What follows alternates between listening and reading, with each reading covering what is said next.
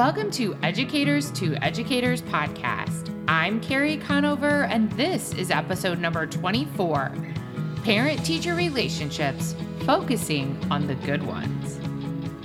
If you don't know me, I've been in education for over 18 years in various different roles, including teaching for 10 years, working in corporate education for 5 years, and more recently became the founder of Educators to Educators.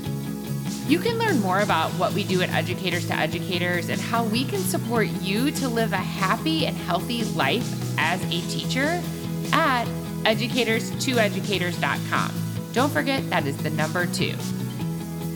Today we're going to talk about a topic, parent-teacher relationships, and how we can focus on the good parents who are supportive. The majority of parents are supportive of teachers, but I think we all have a parent or a handful of parents that can sometimes drag us down and make us feel beat up in the teaching profession. Today it's going to be just me on the podcast talking about parent-teacher relationships. I tried this a few weeks back and got a lot of really great feedback, so we're going to give it another go. I've started something new this season on Educators to Educators. I've been reading some of your reviews from the podcast store. First of all, thank you to all of you that have left me a review. It adds fuel to my fire, and it also helps other teachers find Educators to Educators podcast. Thank you so much to Leslie VT1, who wrote, "The most practical advice you need for teaching. I listen on my way to school and use the tips the very same day. So nice to hear educators' voices in such a positive way." Well, thank you, Leslie, for your positivity and encouragement to keep us going here at Educators to Educators. Today, we're going to focus on 3 areas, as we always do, within the realm of parent-teacher relationships. Today, we're going to focus on 3 areas, as we always do, within the realm of parent-teacher relationships. I'm not going to even call these tips that I'm going to give today more than I am going to call them reminders. I truly believe you would not be listening to this podcast today if you weren't already an outstanding teacher. I'm just here to bring you a few reminders to maybe help you out and help you just be a happier teacher. So let's talk about parent-teacher relationships. You know, I always like to start off with some type of a story, and this story is one I'm never, ever going to forget. Many of you remember, if you were teaching, when Sandy Hook happened, the horrible tragedy where many, many students lost their lives. After the Sandy Hook tragedy, things changed a lot in schools, especially around security. At the time, I was working in a 100-year-old building in the middle of Chicago. And we worked, our building was on a very, very busy intersection. The building was 3 stories tall, and it was huge. We housed pre-K through 8th grade in one building. And my classroom was on the very top floor, the 3rd floor. So actually there were 4 floors, a basement and 3 floors. So I was at the very top, and I was at the very back of the building that faced out into the playground. And we had come up with some really strict policies around who could be in the school, that anyone in the school that didn't work there had to wear a guest name tag and register at the office. And there was lots of communication sent home to parents and everyone about these new rules. And one of the new rules was that when we dismissed students, because we had, maybe 6 different entrances and exits to that building, that after school dismissal, we as teachers had to walk our class out and we had to shut the door behind us, which was locked. We were not allowed to let students or parents back in the building after we dismissed class. So if a parent or student needed to get back into the school, it was required that they go around to the front of the school and enter through the security gate and then go to the front office. So we were practicing this, and one sunny afternoon, I walked out with my class, and a lot of my parents parked or walked to school to pick up their kids. So a lot of times, the parents were standing right there at the door to say hello to their kids after dismissal. And so I dismissed my students, and parents and some of my students were just lingering, standing there, chatting and hanging out. And I had closed the door behind me and I was standing there, and all of a sudden a man comes up with his 5th grade daughter. And I didn't recognize either one of them. And the student says to me, "Mrs. Conover, I need to get back into the building. I forgot my reading log and my homework packet." And I said, "Okay, well, that's a bummer. You're going to have to go around to the front of the school and go through the front entrance." And the girl says, "No, I just need to go back in really quick to my classroom." And I said, "I'm so sorry. The rules say that you cannot go back in. You have to go around." Then the dad, who, by the way, was like, I don't know, I'm 5'9"-ish, 5'10", and he was over 6 feet tall, stands up and gets in my face and starts yelling at me about why I need to let his daughter back into the school building. And as he starts to raise his voice, I see my students that are lingering there like bug-eyed looking at me. And I remember thinking to myself, okay, I am an example for these kids right now of how to handle conflict. And at that point, I was still pretty calm. And so I was just repeating the same things over. The rules are this: you're going to have to go around to the front of the building. And the dad said something to the effect of, "Well, you stupid, bad word, bleep, bleep, you need to let my daughter in the building." And I said, "Your daughter should be remembering their homework when they leave school. And if she forgets it, she has to go to the office to get permission to go to the classroom."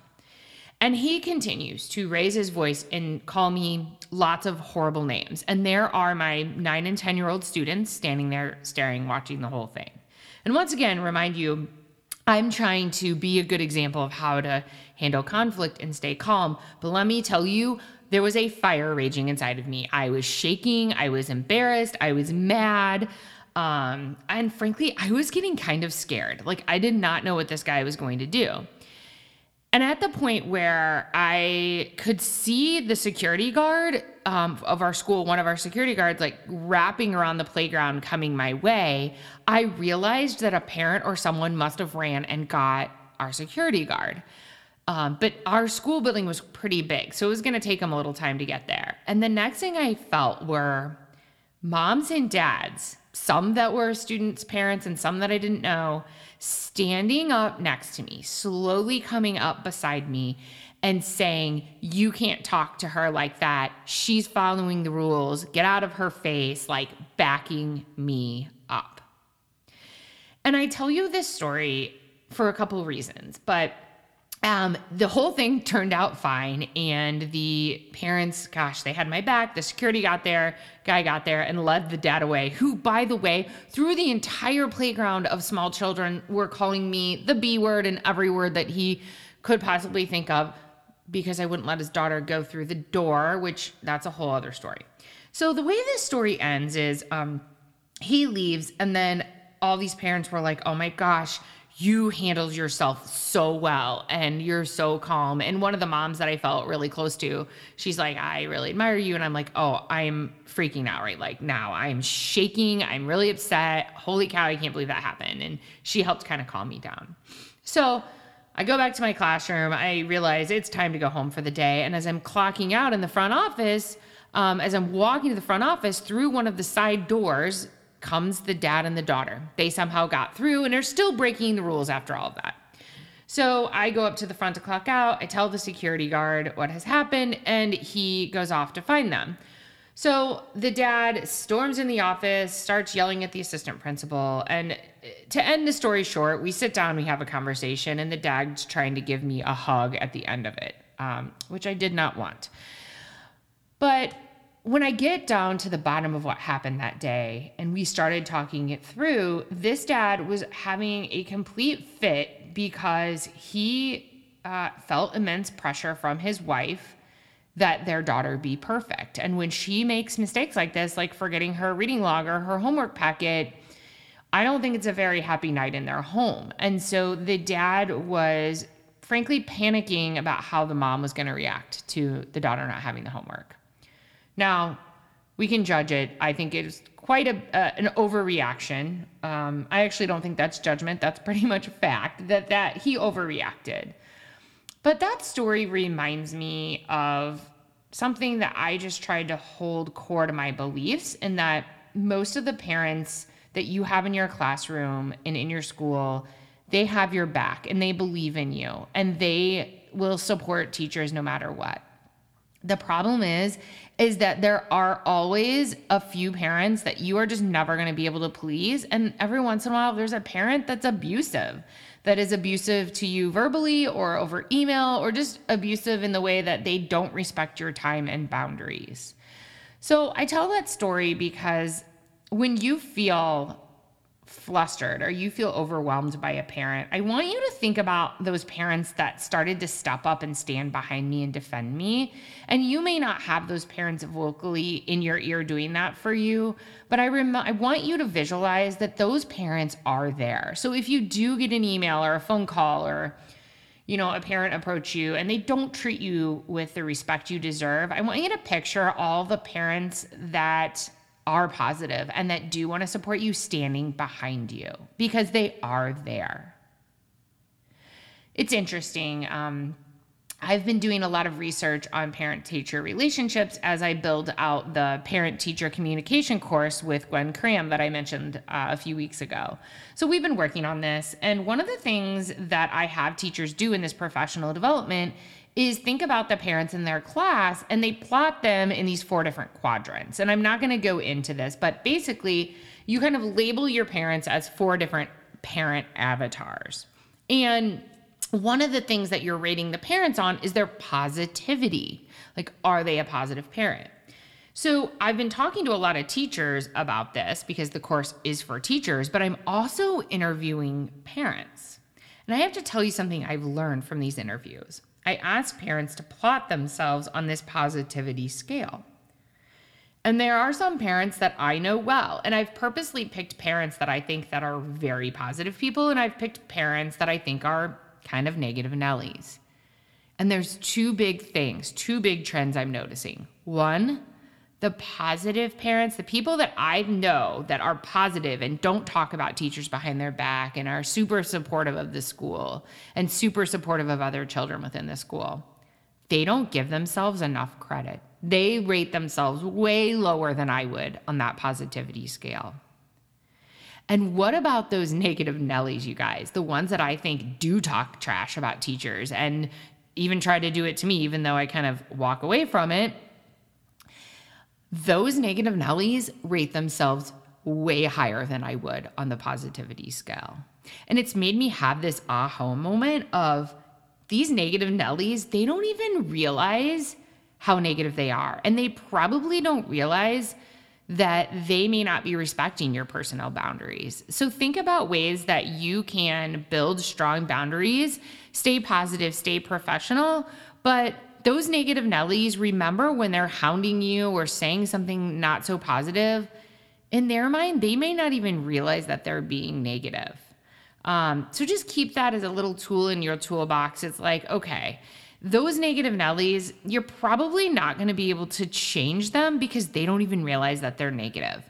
But what you can do is, again, focus and lean in on those positive parents. Tell them thank you for the kind things that they do or the nice email that they send. Recognize when they do those positive and nice things for you, because at the end of the day, that's who you need to have your back. Finally, the other thing I really noticed interviewing parents is that a lot of them are bringing their own childhood school issues into their adulthood and then into their kids' lives. So one thing that might help you is and you already probably noticed this, is a lot of times it's their own insecurities or their own bad experiences with teachers that they're projecting on their kid and then projecting on you. So one of the ways to really combat this is to bring this child into the center of the conversation. So if you get an email questioning something in class, students' grades, ask the parents to come in and have a conversation and have the student do 75% of the talking and explaining. Bringing that reality back to the parent of, you know what, your student is great and does a lot of really good things. What do you think together as a parent and child that the child can work on, and get the two of them talking? So the reality of the child's situation being different than that of the parent can shine through. Listen, like I said, these are things that you already know. You know this deep down in your heart and in your mind. All I'm trying to do today is tell you a few stories and give you a few reminders about those positive parents out there, because that's the majority of what you have. Those negative Nellies, those yellers, those people that, frankly, are probably struggling in a much deeper way in their life and are taking it out on you. You have the power to not let them control you, and you have the power to not let them bring you down. Focus on those positive parents and the positive people in your life.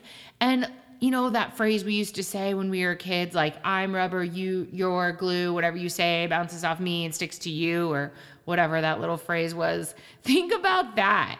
Think about that guy that was standing there screaming in my face. And think about the fact that I was able to stay calm, cool, and collected, and I had people come kind of to my rescue and back me up. So, quick reminders, focus on the positive and lean on the positive parents. If they're not even present, imagine them having your back and really think through those positive things that they have said and done for you. Remember that the negative Nellies a lot of times don't even know they're being negative. So having healthy boundaries and staying positive with them is really your only way to combat that. And then also bring to the center of the conversation the child, to help this parent realize, like, this isn't about them. This is actually about the student that both of you care about. And then also bring to the center of the conversation the child, to help this parent realize, like, this isn't about them. This is actually about the student that both of you care about. So that's it. Just a few reminders on focusing on the good, positive parents in your classroom. I really, really think this can help you get through each day. I want to hear from all of you. Email me, send me a message on Instagram. Speaking of Instagram, make sure you're following me at Educators to Educators. And until next time, my friends, keep on teaching on.